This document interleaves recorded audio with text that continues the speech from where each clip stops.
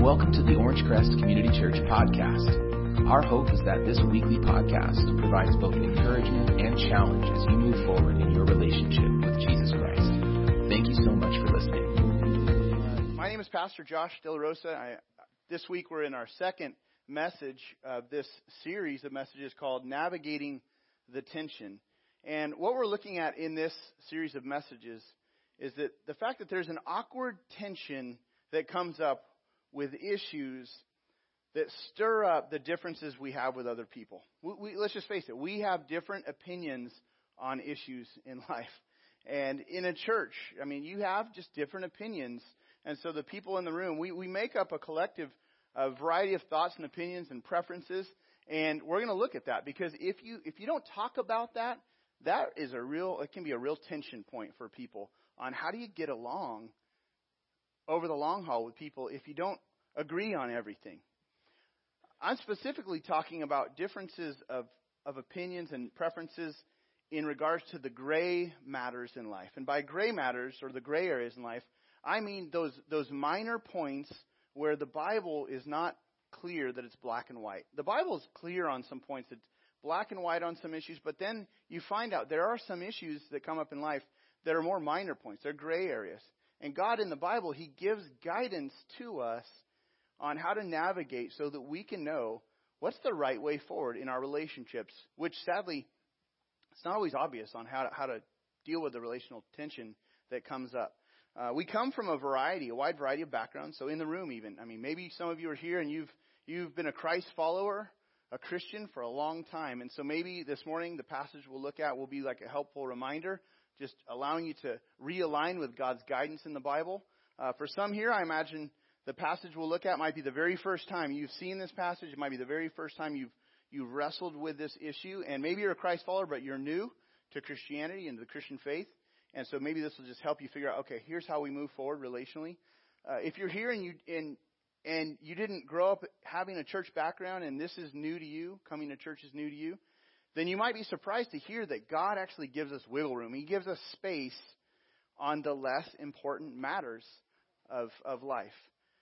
I remember about 11 years ago when we were starting our church, we used to meet for our first about 8 months at a middle school about a mile from here. And I remember preaching through this same passage that we're going to look at this morning. And as I was in the message, I noticed there was a guy on the front row, and he was sort of on the edge of his seat. And he was just leaning in, very engaged. I could tell he was really into what we were looking at this morning. And right after service was over, he did a beeline for me, and he said, "Hey, I just want you to know I really appreciated that message because," he said, "I have all sorts of strong opinions. And I've never felt like I could belong in most churches because I have these strong opinions." And he proceeded to tell me about some of his thoughts and his opinions, and he was right. They were pretty extreme. I'm agreeing with him as he's sharing. I'm like, yep. And he said, "Hey, what do you think about that?" And I gave him a few of my thoughts because he asked me directly. And I said, "But you know what? Just as I mentioned a moment ago, it's really okay. It's really okay. Because these issues that we're talking about are minor points. These are not the essentials of the Christian faith. These are minor issues." And so in that conversation, we were agreeable. We actually agreed to disagree on those points, and there was unity. Time went on, and he moved on from our church. But this is a small community. I shop, locally, and so I bump into people all the time who've came through our doors through the years. And so anytime I see this gentleman, there's peace there. There's unity there. We can give a handshake. There's goodwill. And that's what we're looking at this morning. How can you have relationships long term even if you don't agree on everything? In fact, one of the most encouraging aspects of church life is this right here, is that we can experience a deep unity without requiring uniformity. We don't need to have uniformity. In fact, a church with uniformity is this. A church with uniformity is it gathers people from only the same walk of life. And it's sort of like, this is who belongs here. We have all the same thinking here. We have all the same ethnicity here. We have all the same backgrounds here.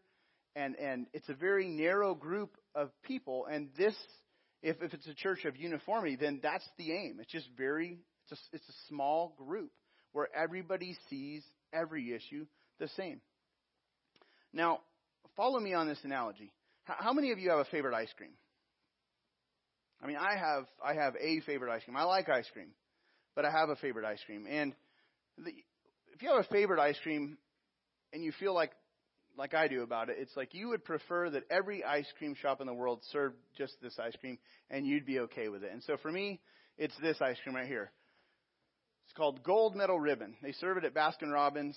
It's kind of disappointing. Our Baskin-Robbins up here in Mission Grove got closed several years ago. I used to go there on dollar scoop night, get a scoop of my favorite ice cream, and it's a blend. In case you've never had this before, I'm going to tell you about it. It's a blend of creamy vanilla ice cream, rich, delicious chocolate with a thick swirl of caramel. And if you're really lucky, the scooper, the dipper, whatever you want to call the person scooping, which I used to scoop ice cream at Thrifty's, years ago.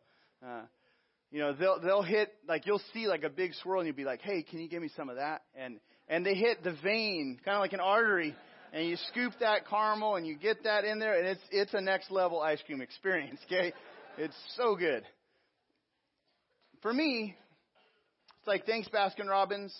I appreciate your effort, but I don't need your 30 other flavors. I just need Gold Medal Ribbon. You can keep your baseball nut, cherries jubilee, mint chip, chocolate chip, horchata, whatever they're offering. I just want Gold Medal Ribbon.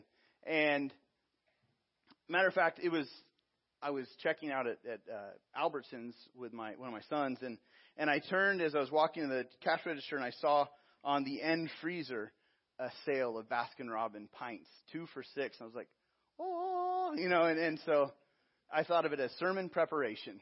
So I brought some home. I got to prep for the weekend, honey. I love that ice cream. Now, really, would I really just want this one flavor of ice cream? Yep, that's me. It has it all. I'm good with uniformity when it comes to my ice cream. But here's the deal. Nowhere in the Bible do we see God aiming at uniformity in His church. That's not the goal that God has set out for, uniformity. In fact, from the beginning, God, He made, when you look at the creation, you see everything made with such variety. And He gave the mandate that we as people would spread out across the earth, that we would fill the earth, Genesis 1:28, that we'd fill the earth. And people didn't initially do that. They started trying to settle in one place, and God confused their language, really what forced them to scatter across the earth. And at that point in history, Genesis chapter 11, you see people moving about the earth, and this began to mark distinction. It began to mark variety and differences in language and culture and ethnicity, and you see that going on. Now, for some, that is the fact that there is such wide variety. For some, that's really intriguing. And for others, that's really scary. But God actually calls us towards unity. Calls us to unity. And unity is most evident when people who are not like us gather together with us and honor Christ and worship Christ and His kingdom ways, and together build a Christ-like culture, a community of faith. In fact, some of the pictures that we have from scenes in heaven, Revelation 5 and Revelation 7 is a book about future things, and God gives some insight into what will be like in heaven in the book of Revelation. And here's one of those scenes. And it gives a picture of unity but diversity. Look at it. It says, after this, I looked, and there before me was a great multitude that no one could count, from every nation, tribe, people, and language, standing before the throne and in front of the Lamb. This is people worshiping Christ from all different backgrounds, worshiping Christ, the Lamb of God. It says that they were wearing white robes and were holding palm branches in their hands, and they were crying out in a loud voice. And here's what they declared. Salvation belongs to our God, who sits on the throne, and to the Lamb. The focus is on Christ. The focus is on Jesus, the Lamb of God, the one who bore our deep red sin and cleansed us by shedding His own blood, and then resurrecting from death so that we could be wiped clean as snow. So the picture of the group wearing white robes is symbolic of the fact that we were dirty, we were soiled, we were filthy, we were enemies of God, we were opposed to God, we were guilty. Our relationship with God was broken, but because of Christ, He made us clean. And those white robes represent the purity of people who've been cleansed and who've been forgiven. You know, and we can't really get our minds around this image. We can try to get we can think through what this might look like, but there's not really a scene like this that we've ever experienced. The closest we might be able to find would be on Earth, and I don't know if this is but this is the Olympic closing ceremony. And you get this variety. When you watch the Olympics, you see all these different countries together, and there's a sense of unity, there's competition, and so that's where the analogy sort of breaks down here. But when you do see the variety of this, it's pretty powerful. And in church life, you can look around and you see sort of this variety of ages, of stages of life, of ethnicity, of background. People that have been raised in church, people that are new to church, and you see this gathering, and it's very powerful. Heaven will be a diverse gathering of people who are united in worship, not around their preferences, but they'll be united in worship around the Lamb of God who took away their sin. That we'll be wearing white robes. For those who are in Christ, you'll be worshiping God, worshiping the one who saved you, and He is the only one that deserves honor and praise and focus like that. I want to invite you to take out this listening guide, and at the top, this should be in your program. At the top it says, unity is actually a mark of maturity. It's rare to find unity because we all naturally have our own preferences. And if we're not careful, we want to build life and church around our preferences. It's like we secretly want ourselves on the throne in the center. We don't need everyone to look like us, but it sure would be nice if everyone liked what we like and thought like we thought. But that type of uniformity isn't God's heart. It's not God's goal. In the Lord's Prayer, Jesus actually prayed. Part of our regular prayer life is to be, God, your kingdom come, your will be done on earth as it is in heaven. And so that scene in heaven is something we're to be praying about here and now. That we would experience a deep unity. And that's a real challenge, especially today with all of the issues that can divide us. Now, building unity was a challenge in the first century. So we're going to look at a passage written in the first century from one leader named Paul to a church in the city of Rome. Really in many ways, the center of the world powers and the Roman Empire. There was a church that emerged there. And Paul writes, one of the church leaders writes to talk about this issue of how to grow in unity. I want to look at this together. It's in Romans 14. We'll look at the first 8 verses. It begins, Paul writes this to the church there, which this is a diverse kind of melting pot of people at the church in Rome at this point. Different backgrounds. Many of them with not Jewish even, or no Jewish roots, not Christian roots, but people that had come from the world around them. It says this in Romans 14, accept him whose faith is weak without passing judgment on disputable matters. Disputable matters are the gray areas. Accept him whose faith is weak without passing judgment on disputable matters. One man's faith allows him to eat everything, but another man whose faith is weak eats only vegetables. The man who eats everything must not look down on him who does not, and the man who does not eat everything must not condemn the man who does, for God has accepted him. Who are you to judge someone else's servant? To his own master he stands or falls, and he will stand, for the Lord is able to make him stand. A few key points on how to grow in unity. The passage itself, when you read it, you see that this passage is written and aimed at the more mature Christ followers. The burden of keeping unity is on the more mature, not the younger ones in the faith. If you've been walking with Christ for a long time, it is your responsibility to keep unity. It is a responsibility for you to protect unity and for you to help those that are newer in their faith. Paul puts the challenge on the more mature, those who've been walking with Christ for a long time. Now, the principles apply regardless of how long you've been around. But first thing, welcome those who are still working things out. So Paul writes in verse 1, Romans 14:1, accept him whose faith is weak without passing judgment on disputable matters. Welcome others. Accept him. Accept in the Greek, it describes a gracious hospitality. You're just opening up your arms. You're receiving people who are different from you. It's to welcome one in. And it means to receive the one whose faith is weak. When Paul describes this, it almost seems like he's saying that the weaker are less than in the faith. But really what it describes, he's not describing people who are less in the faith, but that they have a weaker understanding of the faith. They're fully in the faith. They're totally Christ followers. They're fully in the faith, but they're still working it out in their life. It's new to them. They're still working it out. So their faith is weaker in that sense. And as their faith is getting firmed up, for a newer person whose faith is getting firmed up, Paul writes, look, don't get into disputes over undeveloped yet sincere opinions that people have that are different than yours. He says, no, don't get into those disputes. Those are disputable matters. Accept people who are still working it out. Every church is made up of people who have some different yet sincere thoughts and opinions on issues, which God gives freedom and space. And there's such a wide range of issues and preferences that we can allow to divide us. Look at several examples of this. What kind of music do you prefer? I mean, this is sometimes a dividing issue for churches and for people.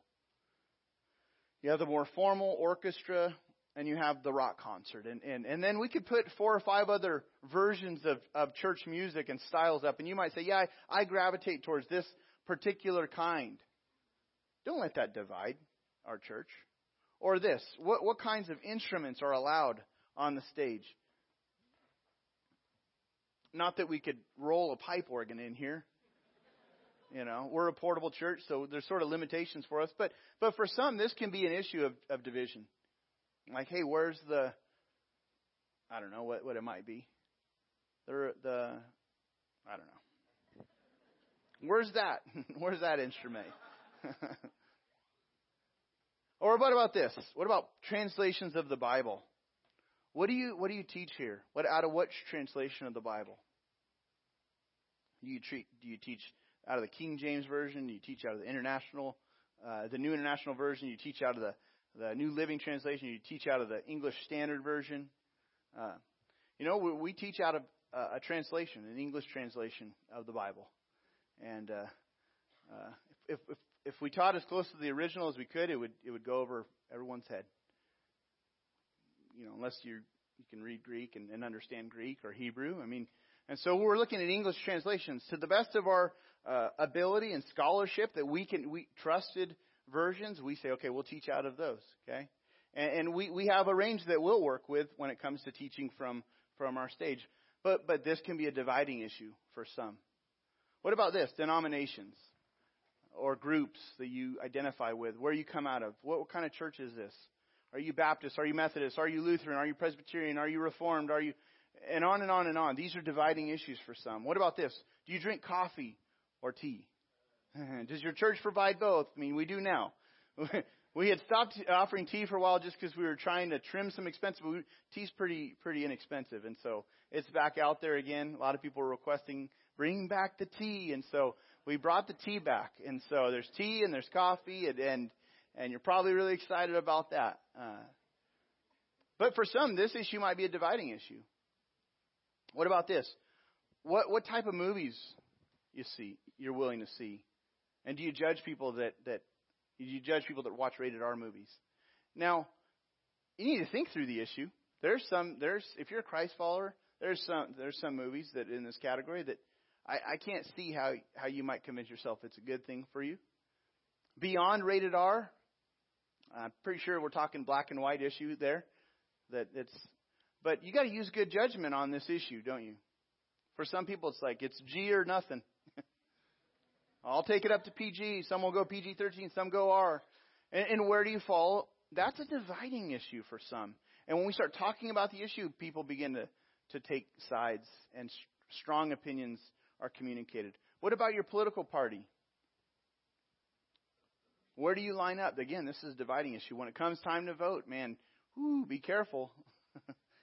People get real tense and sensitive about this issue. What about dating practices? Speed dating. I don't know what that is over in the corner top. It's probably not a blind date unless it's going really well.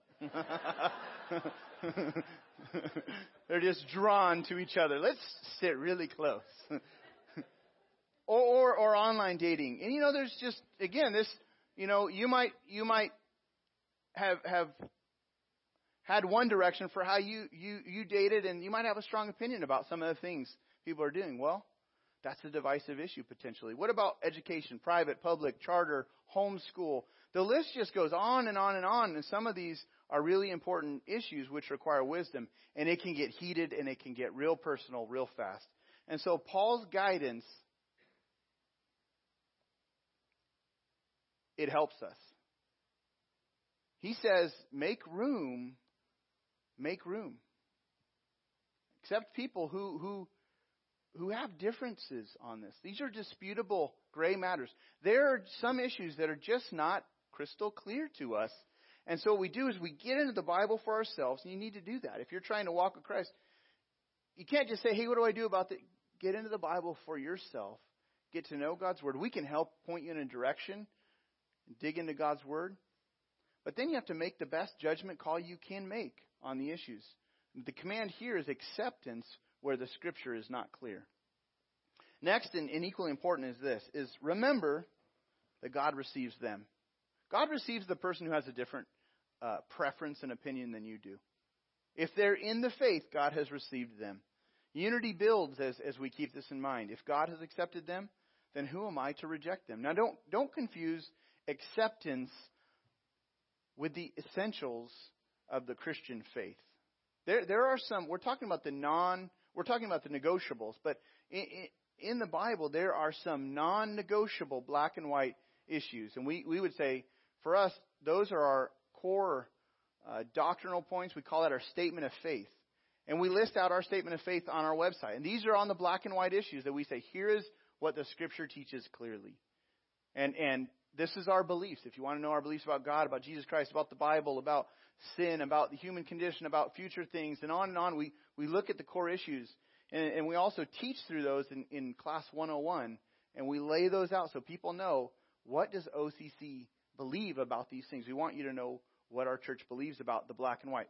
But if you line up on the essential issues of the Christian faith and then decide to have a different opinion on a non-essential issue than I do or than someone else does, that's okay. That's what the passage is saying. That's okay, which is why Paul writes, look at verses 2 and 3.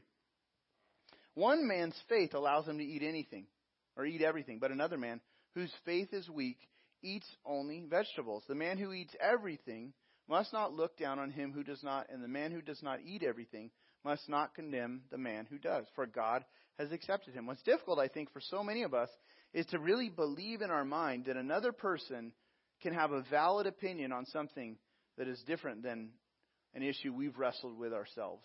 Once we conclude, it's really hard for us to make room for other opinions. Literally, in these verses, you have sort of the dividing difference of the meat eaters and the vegetarians. And maybe that's an issue that you have a strong opinion on. Or maybe it is a food issue. There's certain foods that you'd say we can eat or we shouldn't eat. And maybe you would say this is a big deal. But there are so many of these divisive issues. In Rome, in the church, apparently this was one of the situations that Paul was, that was the occasion that he was writing about in this situation. But within church circles today, there's different issues. That actually might still be an issue in your life or in people's lives here. There's a pretty difficult theological issue. The question of the return of Christ, the timing of the return of Christ. That's an issue that people have different opinions on within the church. When will Christ return? The one thing that we know with certainty, the black and white issue in relationship to the return of Christ, is that we're told in the Bible in many places that Christ's return is certain and it's imminent, meaning it could happen at any moment. It's going to happen, crystal clear. It's going to happen, and it could happen at any moment, and so you need to be ready, and we need to help other people get ready, because this is going to happen. We don't know when, but when it comes to the specific timing, there are about 4 major views within Christianity. And Bible-believing, there are about 4 major end-time views, and some of those views actually have views and positions within those views. And so there's a lot of room for different opinions on this issue. And sometimes we're tempted and people will camp out on one issue and dig in right there and try to make this is a black and white done deal issue in Scripture. Come on, you got to see it. You got to see it. But in Scripture, the issue of timing is not crystal clear. He's coming back, and we need to be ready. That's the clear issue, black and white. Now, I have an opinion on the timing of Christ's return, but God has accepted the opinion of my brother and my sister in the church, in the faith, who may have a different opinion. And there's room for that. Back to the passage. Paul urges us to refuse to judge what another approves. Refuse to pass judgment on what another person decides on the disputable matters. Verse 4, it's sometimes so difficult to hold our tongue with others who hold a different opinion. Even if we hold our tongue, it's very difficult to rein in our thoughts and refuse thoughts of judgment where God gives freedom, where the issue is not black and white. It's very difficult to rein in our thoughts and not be a judging person towards people who do differently. And so the next verse reads this, verse 4.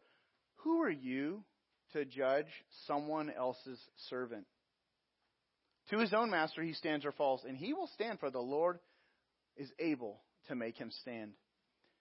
So what if you're a vegetarian? So what if you're a meat eater? We're so tempted towards legalism on lesser issues. Paul says, look, your brothers and your sisters in the faith, younger, older, of such wide variety, God will sustain them. He'll hold them up. If they're in the faith, God will hold them up. And so the rhetorical question, who are you to judge? Paul says, who are you to judge someone else's servant? This is God's servant. They're in the faith.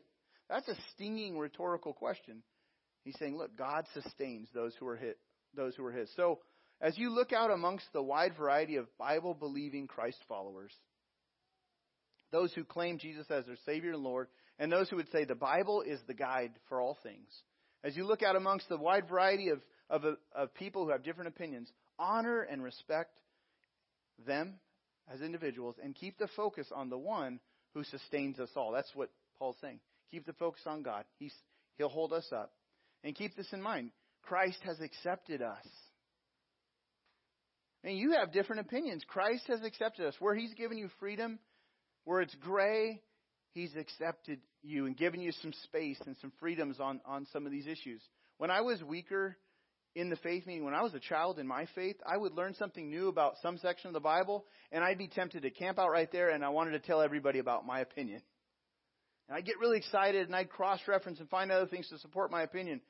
But over time, I'd start listening and asking more questions about other ways of looking at that issue, and then realize maybe it's not quite as clear as I thought. You need to get a fuller understanding of God's Word, God's ways. And so I just say, get to know God's Word for yourself. And be careful that you're not gravitating towards something that's a non-essential and making that the main thing. Also on the backside here, a few final points. If I desire to grow my influence, meaning if I want to grow my leadership, number one, evaluate my personal preferences and strong opinions. Ask yourself often, am I really that convinced on this? Look at verses 5 and 6. One man considers one day more sacred than another. Another man considers every day alike. Paul writes, each one should be fully convinced in his own mind. As you're working things out on the issues that are non-essential, are you fully convinced about your position and your opinion? And if so, why are you convinced? Make sure if you say this is the way I see it, make sure you have some good support and that you're really convinced about that issue. And my advice would be go slow on forming your opinion. Go slow. And then also just be very considerate of the people around you who may have a different opinion. You don't need to broadcast your opinion on those non-essential issues. That only makes it awkward for people in group settings. It only makes it difficult when you're in a small group or in a friendship circle and you're talking about your opinion, your preference, and you know that it's different. And it's easy for people to line up together and one person to feel like, wow, I'm lesser than. So my advice, go slow on forming your opinions. If I have a sliver of doubt on something that I could be wrong, I need to be really careful on how I express my opinion.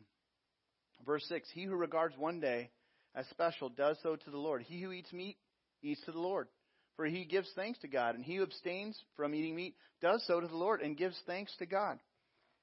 I like how Paul reminds us to wrestle with the focus of why do we do what we do. Wrestle with the focus of it. Is it for the Lord, or is it really about me? Also, if I want to have a broader impact among people, then I choose to do this. I choose to limit my freedom to have unlimited impact. Leaders limit their freedoms in order to help other people grow in their faith. Which issues that God has given you freedom on, meaning which of those gray areas might be cutting off your life from other people, from relating to other people who might have a different opinion? Whenever I exercise my freedoms, how does that impact my relationships? Are people repelled or are they damaged through the use of our freedoms? That's the question we need to wrestle with. And if I'm a Christ follower, am I representing Him well? And so Paul writes this in verses 7 and 8. For none of us, very important concluding passage here, for none of us lives to himself alone, and none of us dies to himself alone. If we live to the Lord, and if we die to the Lord. So whether we live or whether we die, we belong to the Lord. Leaders in the church are those who move beyond their personal preference, and they live to the Lord, and they limit the use of their freedoms. Those gray areas, they could exercise freedom. Maybe Christ gives you freedom in some things. But leaders actually ask the greater question of, how is this going to impact my brothers and sisters if I exercise this freedom? Will this repel people? Will this help people? Will this help people come to know Christ and grow up in Him? Paul in 1 Corinthians 8, different book, he actually goes so far with a different church and he says, if my personal preference is becoming a stumbling block that's preventing someone from really knowing Christ and growing in their relationship with Christ, Paul says, then I'll hold back from exercising my freedoms. I'll stop doing that thing that is repelling people. Sure, he says, sure, I can do it. Christ gives me permission to do it. But Paul says, I'll stop doing that if it's causing people to stumble. Because he says, I don't want to get in the way of what God is doing in another person's life. And whenever we grip too tightly to our personal freedoms and opinions, I think it expresses a fear of missing out, sort of like a FOMO. I think we grip really tightly to our personal freedoms because we think, man, the next life is going to be a dud, and so I need to get it all here and now. I need to make sure I just enjoy it here and now. And it's the fear-driven issue, I think, in some cases. But faith moves us to open up our hands on some issues and limit ourselves now with a confidence knowing that the best is yet to come. That's what the verse says. Whether we live or whether we die, we belong to the Lord. This life on earth is not the end. This is the front porch of eternity. And that will be an unimaginable experience of goodness, of relationships, of joy. Faith moves us beyond just our opinions here and now. As our worship team joins me back up on the stage, a great verse to end with comes later in the same chapter in Romans 14, verse 19. Says, let us therefore make every effort to do what leads to peace and a mutual edification. All of us. This is to all of us. Let us therefore make every effort to do what leads to peace and unity, building others up. Again, we can do all we can to move towards peace and unity. It's not always easy. In fact, it's pretty messy when we decide to just step into the messiness of different opinions and have relationships with people. It's not easy, but it pleases God when we make room for people who are moving towards God. We don't make the minor points the major dividing issues. When we decide, I don't want to get in the way of someone moving towards God. If you're not yet a Christ follower and you're here this morning, and you need more clarity on, hey, what is the black and white issues of the Christian faith? I'm not yet sure that I'm a Christ follower. I'm not yet sure that I'm a Christian. And I've nailed down that issue of appearing before Christ one day. If you need help in that, please let us know. On the back of your connection card, there's a box you can check, and it says, I'd like to learn more about beginning a relationship with Jesus Christ. And we would love to clarify with you on what that means. I hope this has been a helpful message this morning. And I'm sure it has raised some other questions. And so on your own, I would just really encourage and even challenge you to read again Romans 14 and then read 1 Corinthians chapter 8. and study both of those passages and take a look at these issues again. A good question to wrestle with as we wrap up is, do I want to be known by my opinions? Do I want to be known for my preferences and my habits? Or do I want to be known for my love of God and my love for people? I think that really challenges us to live to the Lord. So let's go to the Lord in prayer as we conclude. Father, we thank you for this time. Thank you for this opportunity to look at your word. And thank you for the guidance you give us. This is a challenging subject, but you give us tremendous help. Help us to make room for one another and give space and be gracious to one another. Lord, I pray for unity, marked unity in the congregation, the church here at OCC. Help us to be unified around the major points. And help us, Father, to not pass judgment. Help us to not draw dividing lines over things that are opinion and preference. God, we thank you for your help. We thank you for each person that's here and the work you're doing in each of our lives. We ask you to help us to keep moving forward with you. We pray these things in the name of Jesus Christ. Amen. Thanks so much for joining us today. We pray you've been encouraged by the message and equipped to move forward in obedience to God's Word. Join us again next week for another Orange Crest Community Church podcast.